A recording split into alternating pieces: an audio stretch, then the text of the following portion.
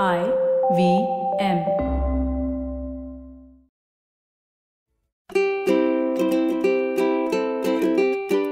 Hello and welcome to the Habit Coach podcast. I am Ashton Doctor, your habit coach, and today with us we have Avinash from Deep Rooted. And in the last episode, which is part 1, we discussed about what is the way in which we should start thinking about the fruits, what is the current cycle in which plants are produced, what is the supply chain, because it's important to understand where are fruits coming from, how is it coming to us, because food is such an important aspect of our life. So if you haven't heard the first episode, please go listen to that. Today we're going to discuss in the second episode what is the meaning of hydroponics, what is the meaning of organic, and what are the ways in which we can approach these. So I want to go into two completely different aspects. One is I want to understand the life journey of a consumer. So like people who are listening right now to us, I want us to think about what should their next step be on becoming more aware. So we'll start from the base. Like somebody is going to the local vegetable shop and on the market and buying fruits and vegetables from there. Right? At that stage, what are the kinds of things that they should be thinking about and looking of? Then we'll get to what should the next stage of evolution to coming to this point that we're talking about sustainability. So right from that stage, somebody sitting in Ludhiana, for example, right, going to the market, buying something. What should the next step, what should they be aware of? And then what should the next journey be? The most common myth is that the freshest produce is available early in the morning, right? So that's why people tend to go really early, either to the market or to your local grocer for fruits and vegetables. But that is truly not the case, right? The freshest vegetables tend to be available in the evening because the chances are that it was harvested few hours before in the morning, right? So what you typically get in a market or in your nearby grocer in the morning would have been harvested actually practically the previous day morning. Through an intermediary led chain, it will come to the market, and your local grocer goes to the market in the morning and picks up the produce and stocks it. So the most common myth that we also hear from our consumers is I tend to buy in the morning because it's the freshest. There's a great chance that it is not the freshest because its life cycle is far longer than what a grocer may buy in the morning to sell it in the evening, right? So that's just a common myth that it's not really true that morning produce is the freshest produce, right? To your question of how should the consumer actually evolve, I mean, these are the basic questions, right? I mean, the first question, especially, maybe I'll talk about three categories, if you will, right? If you take the most highly perishable, I mean, rarely we are concerned about the shape of a potato and an onion because they're not perishable. If you take greens, right, the most common thing you want to know is when was it harvested and where was it grown. Again, there's a good chance that your local grocer may have no idea because he's buying from an aggregator. But it makes a great difference if it was grown 50 kilometers away from the city or if it was grown 150 kilometers away from the city. The sheer 2 hours additional transit means that it may not be fresher. Your local grocer also may not be able to answer how was it grown, what was the processes followed, because again, it's an intermediary led supply chain. But yeah, from a quality freshness point of view, a simple question of where was it grown or which region was it grown, and when did he buy it or when was it harvested is a sort of a very hygiene question. And also a counterintuitive point is in greens, whether it's fresh or no, because if the leaves look shriveled or shrunk, that either it's not fresh or it's a very old produce. Then there are a certain set of produces like your greens and capsicums and cucumbers, which can actually last for, you don't harvest those every day in the field. They are like an alternate day or once in 3 days sort of a harvest cycle. They tend to remain fairly fresh and a good quality, even though it is harvested after 1 or 2 days. Right there, it's not about where was it grown, but yeah, probably when was it harvested. Right? Did you receive the produce today morning or was it yesterday? Again, the physical indications of them being soft, slightly becoming paler in color. A green capsicum starts gets wrinkles, or color starts becoming pale. And then Are there tips and tricks that the grocers use to keep them fresh? things that we need to be watching out for, things that we need to be?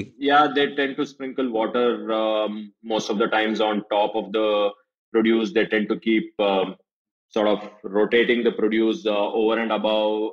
I mean, so that the same produce is not getting exposed to the sun. So if it is not, if it is an, if the produce is kept in the open, yeah, that's what they tend to do. That they keep rotating the produce, taking the ones that are underneath and bringing it to the top, bringing it. I mean, sprinkling water on top of it. Sprinkling water on top may help to some extent, but if you do it for 8 to 10 hours over a greens, the chances are that yeah, it starts getting decayed as well, right? Hmm. So some of those elements in fruits we talked about it, right? I mean, most fruits, yeah.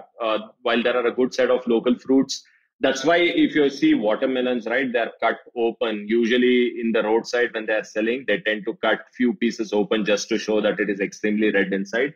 But yeah, the chances are that you don't know. Like in melons, you do something called as a tap test, right?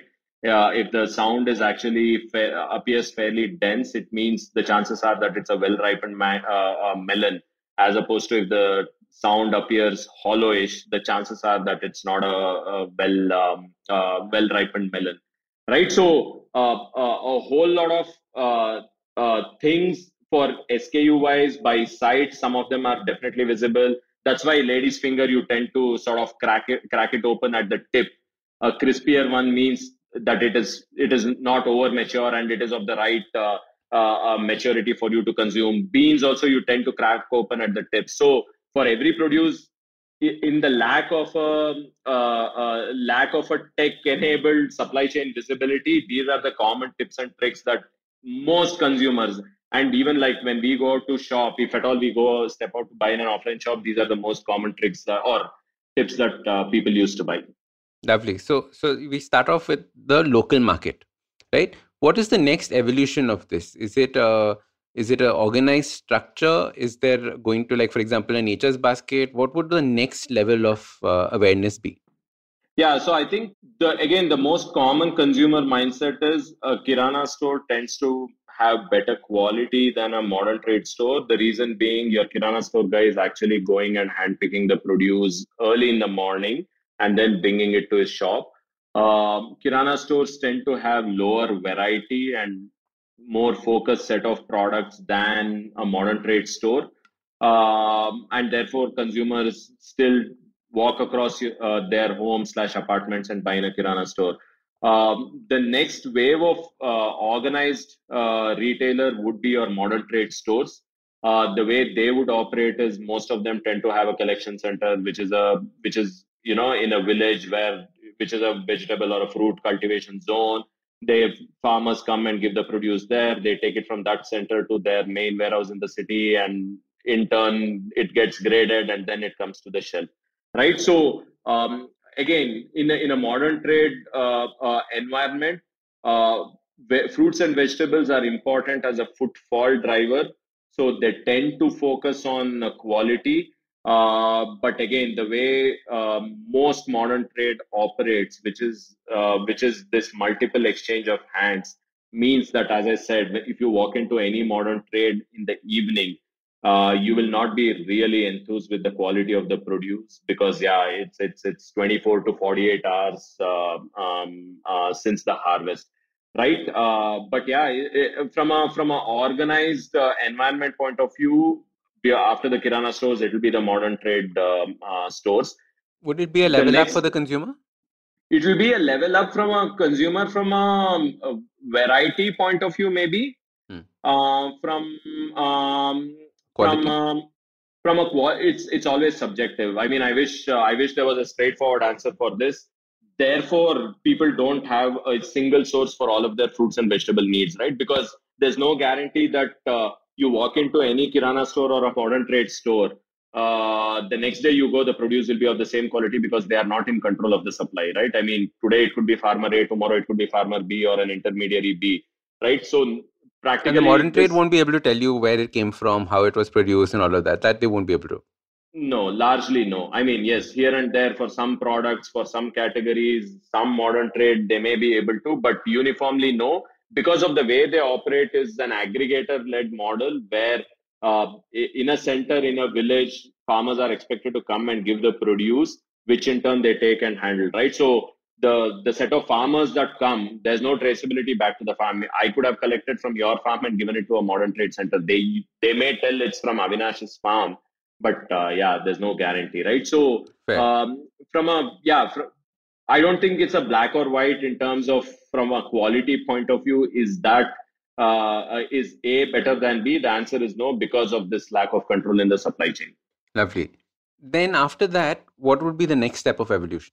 I think, yeah, from a channel point of view, yes, a lot of your large e-commerce players, right, sort of after all other categories, now are figuring out how to solve for the fruits and vegetables or the grocery space, right? Because it's extremely unique in the challenge that it brings with because of the perishable nature of the produce, right? So there is no one size fits all solution, right? So it's not that. But not from a channel point of view, but I'm saying leveling up from a quality point of view. Yeah, So what would exactly. the next quality? Yeah, so I was coming to that. So again, even there are e-retailers today the benchmark for quality in fruits and vegetables? The honest answer is no, right? So while they have made early and good inroads into groceries, I think no consumer today is whole and soul relying on an e-retailer alone for their fruits and vegetables, simply because of the lack of consistency and quality, right? And that is the big gap that we have seen, right? In order to build an end-to-end supply chain, which sort of convinces the consumer that we can be a one-stop shop for their fruits and vegetables needs, as opposed to them trying to walk across the home and then realize, oh, today palak is not good here, let me go there, right? And why is that not happening? It is not because of any front end or technology challenge on the front end, but it's about all the work that has to happen on the supply side day in and day out to ensure that the produce comes with the right quality and freshness to the consumer. Okay, lovely. So there's a slightly better option there. What would the next step in quality be? In terms of the Quality consumer. if you want again, I think the fundamental answer is there is no one source today, which can convince So the then would you get consumer to that. organic? Where would organic fit in? Where would hydroponics fit in? How would that evolution be? Yeah, so those are subcategories. So today, organic has become a moniker for clean fruits and vegetables, right? Organic is a way of cultivation where you are not using chemicals either as a input to the soil for the plants to uptake nutrients or spraying chemicals on the plants, right? So again, sources which claim organic, can they validate whether it is truly grown in an organic manner? 8 out of 10, the chances are no, because there is no traceability built back into the supply chain. If you ask an average consumer, right, what does organic mean to you, they answer it as clean, right, without going into the technical definition of what truly organic means, right? That's point number one. Point number two, what about greenhouse and hydroponics? Yes, they are means to use or means to use to grow the produce in a contamination free, clean manner without spraying chemicals and grow the same quality throughout the year. So if an average consumer who's slightly knowledgeable about the means of growing tends to relate that a greenhouse or a polyhouse or a hydroponic grown produce tends to be of better quality than an average open field produce. And the reason for that is, yeah, in these methods of cultivation, you are actually controlling a whole lot of element that goes into growing the crop in a certain manner, and you're not relying only on nature or soil for ensuring that the plant grows in the right manner. So again, the target audience that I talked about, which is 25-year-old to 45-year-old, I think are extremely articulate and nuanced today and are able to identify the differences between a greenhouse and an organic, or they understand the differences between the two. Before going ahead, we'll take a quick break.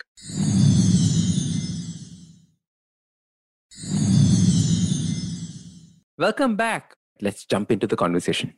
Let's discuss them right now. Let's go to each of these topics and just discuss what is open. What do you mean by open field? What do you mean by greenhouse? What do you mean by organic? What do you mean by hydroponics? Because Yeah, I know a lot of the, whenever I discuss hydroponics, for example, with the listeners and on Instagram, people wonder what it is. So let's go and define each of these categories. yeah. So again, each one of them is a different means of cultivation. Hmm. I'll start with the most commonly known or what has been around for a while now, which is organic.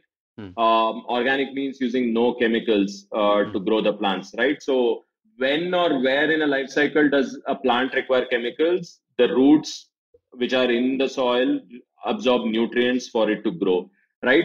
You can either solely give them natural based inputs, compost, manure, etc. You enrich the soil over time and make it adequately balanced enough using all natural means. You grow the plant there, it absorbs nutrients from those, and then it grows, right? But at its core, the chemical constituents are same as what a water soluble fertilizer would use, right? So that's one means. So you don't use chemicals even in the as nutrients to the plants. The second is actually what you spray on the plants. And why do you spray on the plants? Either in times of certain seasons, or naturally they attract pests. One of the ways to ward off pests is to spray certain things on the plant, which acts as a deterrent for the pests to sort of destroy the yield, or destroy the quality.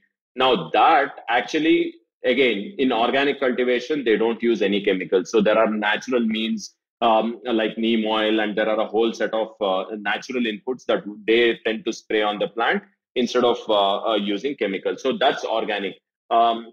Now, how does a produce become certified organic? The true way is actually you go through a process depending on what the farmer was growing previously in that piece of land.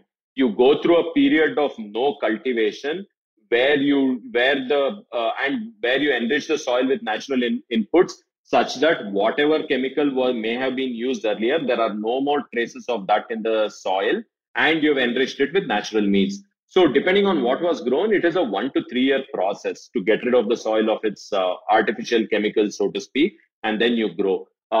Is there a well established auditing process in general to figure out if something is organic or no? I think no. Organic is generally a very trustworthy category. People, if they choose to trust someone who claims to be organic, then for them that produce is organic, irrespective of what may have been happening at the back end. Now coming to the next level of technical cultivation is protected environment cultivation, which means you give an artificial structure around the plants and protect it from a harsh sun, rain, and pests. Right. So even within, and those structures are called greenhouses or polyhouses. Now within that, you can either grow in soil, or you can grow in a soilless manner. Most people who grow within greenhouses use drip irrigation, right? You are not doing flood irrigation where you create natural channels and you have a drain of water there and the plants grow. No, you tend to use drip irrigation. Whenever drip irrigation is used, you use what is called as water soluble fertilizers, right? So again, as a comparison, not one versus the other. In organic, what natural chemical may be found in a manure like a nitrogen or a calcium phosphate? Here you take that calcium phosphate, you dissolve it in water, and you give it through a pump into the drip irrigation. The plants pick up, right? So I mean, as fertilizers, you use water soluble fertilizers, which are chemicals. All of them are approved for use in horticulture, right, or cultivation. Within a greenhouse, the advantage is the pest attack tends to be minimal, so you really don't have to spray any chemical on the plant. So again, what we do is we grow in a greenhouse, we or hydroponic, we use drip irrigation, which means we use chemical or water soluble fertilizers for the plants. But on the plant, we don't spray any chemicals because we are using other means to protect the plant from diseases. The advantage of hydroponics or polyhouse versus an open field cultivation is your quality, your output tends to be more deterministic than open field cultivation. You're not dependent on nature for the right amount of sunshine, or rainfall, or pests not appearing, etc. Right? So here you are actually controlling all of those elements. So your yield tends to be higher, your product quality tends to be more uniform, and you're also able to deliver on the promise of a clean produce if you grow it within a greenhouse as opposed to growing it in an open field manner. So that's a fundamental difference, and for a farmer, more predictable the output means that, yes, I mean, his crop cycle is remunerative, and there's better income, right? Can The difference. greenhouse products be considered organic? No, in India, by technical definition, no. The organic certificate is given only to what is grown in soil, right? In the manner that I talked about, where you go through a process. Hydroponics or greenhouse grown produce today in India technically cannot be classified as organic. While in the US, hydroponic produce, I think last year there was a change in regulation there, where true hydroponic growers can actually claim to or can call their produce organic. In India, it is not yet the case. The difference between polyhouse and hydroponic is going one step deeper in terms of the level of control that you exercise in the cultivation. So in greenhouse, you tend to grow again using soil, which means again there is a certain degree of dependency on the kind of soil, what was grown earlier, etc. Here you are completely removing that. You either grow in water or you grow in what is called as coco peat, which just acts as a physical anchor to the plant, as opposed to that being the main source for nutrients. So irrespective of whether coco peat is used or water, again, the fundamental nutrition program or philosophy is water soluble fertilizers. And here you got to exercise much more control. You're able to monitor how much is the plant uptaking by doing measurements called as TDS, total dissolved salts. By measuring that, you're able to understand and predict, how at the rate at which the plant is growing and things like that. So um, there is even more greater control and chances of even more greater predictability in the output quantity and quality in hydroponics when it comes to polyhouse.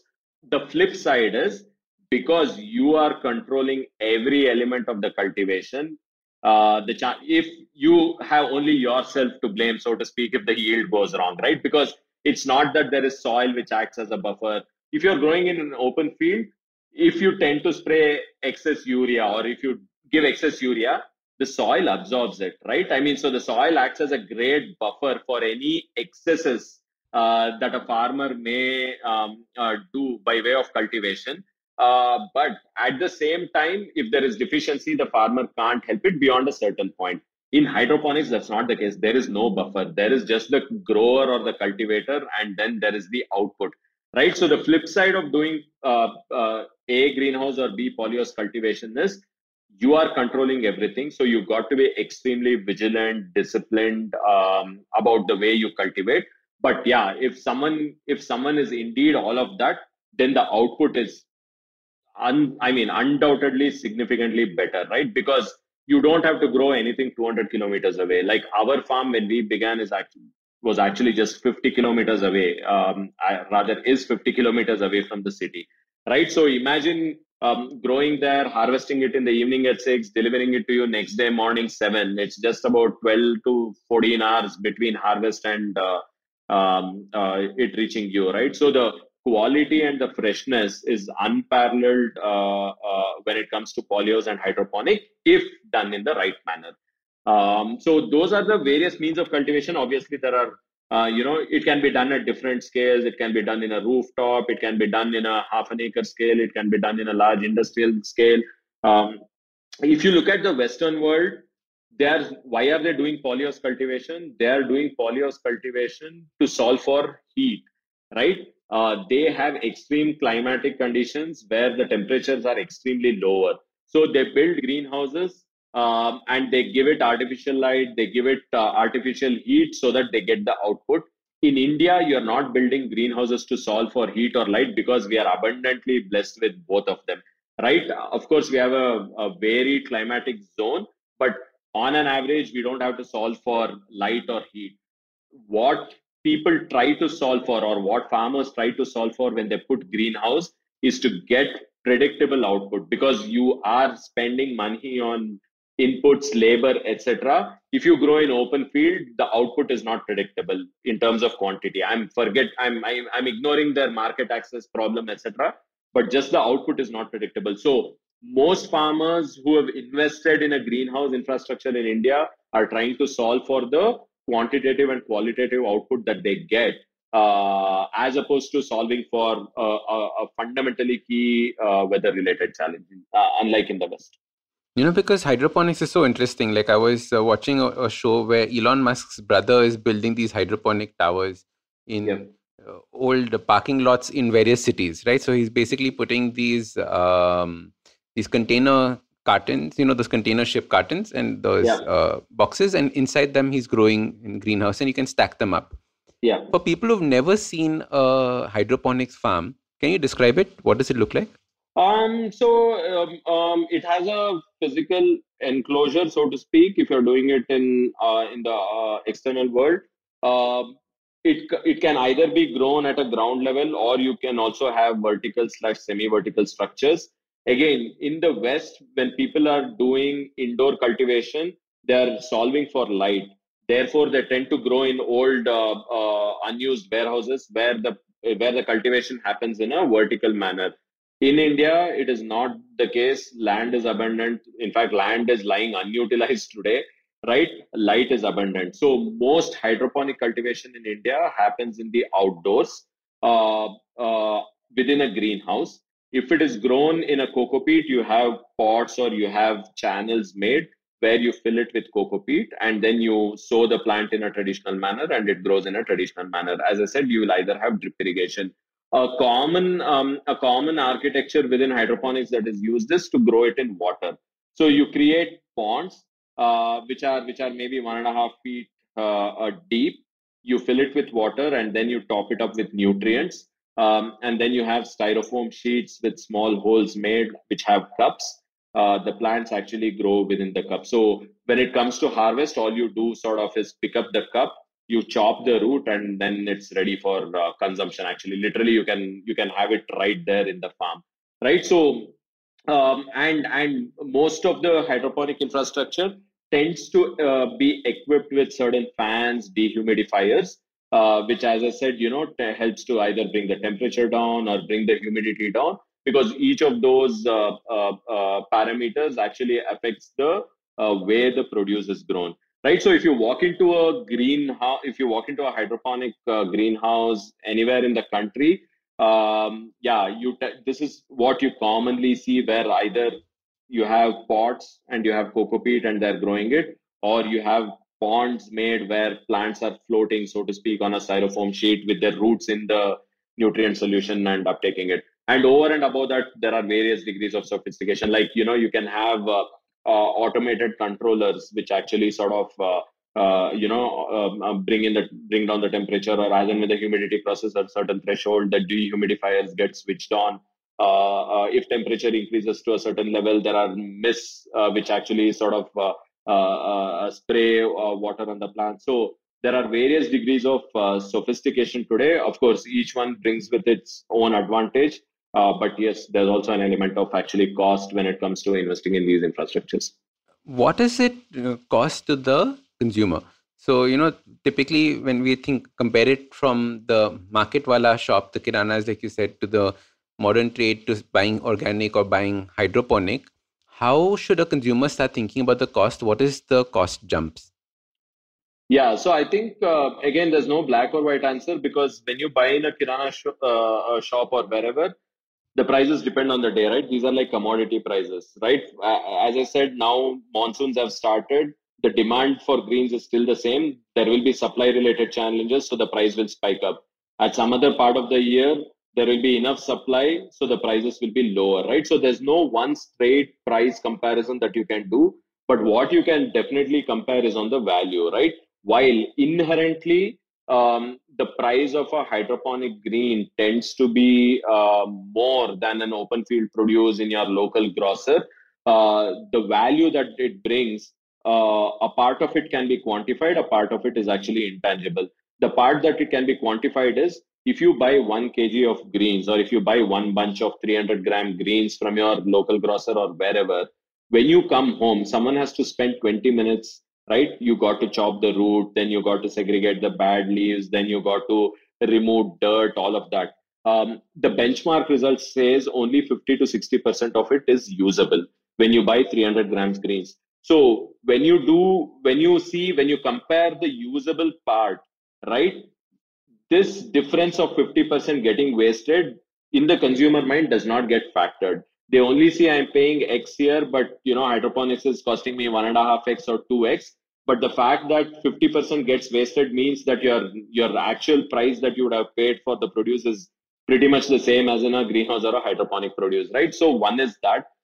So in a greenhouse or a hydroponic produce, as I said, it tends to come without root. 90% of it is usable, right? That's point number one. Point number two is just the freshness and the fragrance and the shelf life. Now, our own consumers are telling that when they buy greens from us, which is hydroponic grown, they can keep it in a fridge. And even after 10 days, if someone opens a coriander or a basil, it still continues to remain fragrant, right? While it is usually not the case when you buy from an open field produce because it's already gone through 24 to 36 hours of being in the open, handled multiple times, right? So the shelf life is shorter, the taste tends to vary, the crunchiness will definitely be much better, the shelf life tends to be better.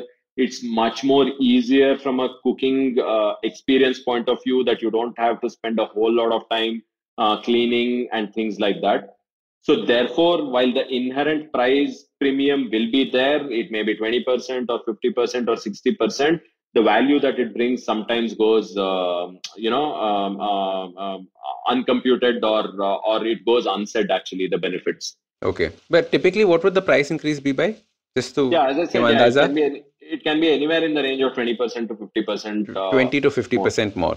Yeah, Okay. And then the value is how you should start seeing it and thinking about it. exactly. Because I Yeah, remember this. I remember the first time that I had bought hydroponics, I had never tasted fruits like, I mean, never tasted leaves like that in my life. yeah, Right? yeah, It's comparable to anything that I had eaten abroad. It was just yeah, amazing, the yeah. quality. And then you So start actually, thinking about it. people actually tend to make sometimes nutritional claims that something grown in hydroponic is nutritionally better. I mean, even that argument aside, which technically need not be true, because it's the same. If you start from the same seed, right, it consumes the same nutrients that it wants in the proportion that it wants, as long as it's available, right? So even the nutrition value aside, the things that you are telling, whether it's the aroma or whether it's the taste or whether it's the crunchiness or it's the, and most of the greens, by the way, tend to be consumed rawish, unlike a vegetable, especially in an Indian cooking context, which goes into a tawa, or which goes into a pressure cooker, right? Most greens tend to be consumed rawish, and therefore the taste is also very apparent to the user.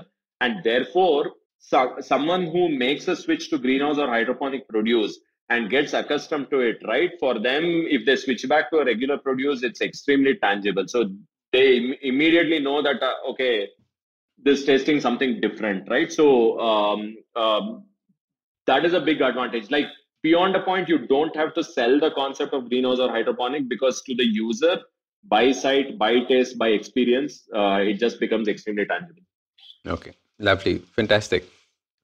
What are some of the final thoughts that you would have that you want to leave our consumers with, our listeners with? Yes, yeah. So I think, as I said, I mean, if you look at an overarching ecosystem around health, wellness, I think clean eating is absolutely becoming a very important facet, right? And amongst that, fruits and vegetables plays a very important role, right? So from being a low involvement category, it is slowly bubbling to a top of the mind conscious activity as to what they eat, when they eat, how they eat.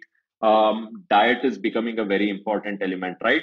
And in this journey, it is extremely crucial about how those fruits and vegetables are grown. And today, I think consumers have adequate choices when it comes to embracing clean choices. Consumers are already embracing cleaner, sustainable choices. There is no reason why today consumers should not embrace a cleaner and sustainable choice when it comes to fruits and vegetables, which I said is more a direct consumption related thing in their life as opposed to fashion, right? And today there are choices around. Unfortunately, the flip side is, especially post-COVID, there's been a lot of noise around farm to home, organic, greenhouse, hydroponic, etc. While the space has seen a lot of activity, it has also seen a lot of clutter. But my humble suggestion or a submission to the audience is that we don't have to go by anything that everyone is claiming, right? If someone spends a little bit of time just sifting through the clutter and see who are these brands and players who are truly there in it for the long run, right? Who are able to address all of your concerns of not just where was it grown, but how was it grown, and how is the promise of clean getting translated? How are they able to convince the consumer that their fruit is carbide free when it comes to ripening and things like that, right? So today choices are there, some are not well known. So if a consumer spends a little bit of time, they will be able to like relate to brands and embrace them and make it a core part of their living. Because again, as I said, it's a low involvement category, but an extremely important category in our day-to-day living, right? So I think there are choices out there. Sustainability is very important in what we do, be it with the farmers or be it with the consumers. And it doesn't have to be one at the cost of another. You don't have to shortchange a farmer to keep the consumer happy. You don't have to overcharge a consumer to keep a farmer happy. I think today the supply chain is heading in the right direction of ensuring an equitable balance between farmers and consumers. Options exist. Consumers just have to slightly sift through the clutter, and they will find choices that are offering them fresh, clean, contamination-free produce that will aid in the overall, clean eating and healthy living aspect of life, actually. Lovely. I think it's just asking the right questions, becoming more concerned, Exactly. becoming more conscious about what's going in your mouth and the way that we're thinking about it. Yes, exactly. Absolutely. Avinash, how can people find out more about what you do in Deep-Rooted? Yeah, so I think we have a fairly so we have, for especially audience in Bangalore and Hyderabad, they can go to the Play Store or the App Store and download our app. Deep Space Rooted is what they'll have to search for. We also have an e-commerce website. People can go to deep-rooted.co. They can read about the brand, the journey, the philosophy, the vision that with which we are working on. Would also urge consumers in these two cities to give a try and experience for themselves and not just go by what I'm telling, because practice what you preach. So just don't go by what I'm telling. Please feel free to try our range of produce. So we are practically a one-stop shop for F&B needs of a consumer. Lovely. Superb. Avinash, thank you so much for coming on the Habit Coach podcast. Thank you. Thank you. If you like this podcast, don't forget to check out other interesting podcasts on the IVM network. You can listen to us on the IVM Podcast app or ivmpodcast.com. You can also follow us on social media. We are at IVM Podcasts on Twitter and Instagram. If you want to reach out to me, I am Ashtin Doc on Twitter and Instagram. You can find lots more information on my website, awesome180.com. or check out different content on my YouTube channel called AWESOME180. That's Awesome 180. Hey, it's been another great week on the IVM Podcast Network. On All Things Policy, Ananya Desai and Rohan Pai discuss recurrent bans on fireworks during festive seasons in India and discuss possible solutions to tackle India's air pollution problem. On the Habit Coach podcast, Ashton Doctor welcomes Sahil Mehta, an esteemed mountaineer and author of the book Break Free. Sahil shares a transformative experience which became the catalyst for embracing discipline and fulfillment. The episode explores the profound impact of vulnerability on personal growth. Folks, if you like our shows, do spread the word. Tell your friends and don't forget to rate and review them wherever you're listening to them. Follow us on social media. We are IVM Podcasts on Twitter, Facebook, Instagram, and LinkedIn. You'll also find all our shows on YouTube at youtube.com/IVM Podcasts. And finally, we would like to thank our sponsors this week: Omidyar Network India, Abbott, IDFC First Bank, and Save Life Foundation. Thank you for making this possible.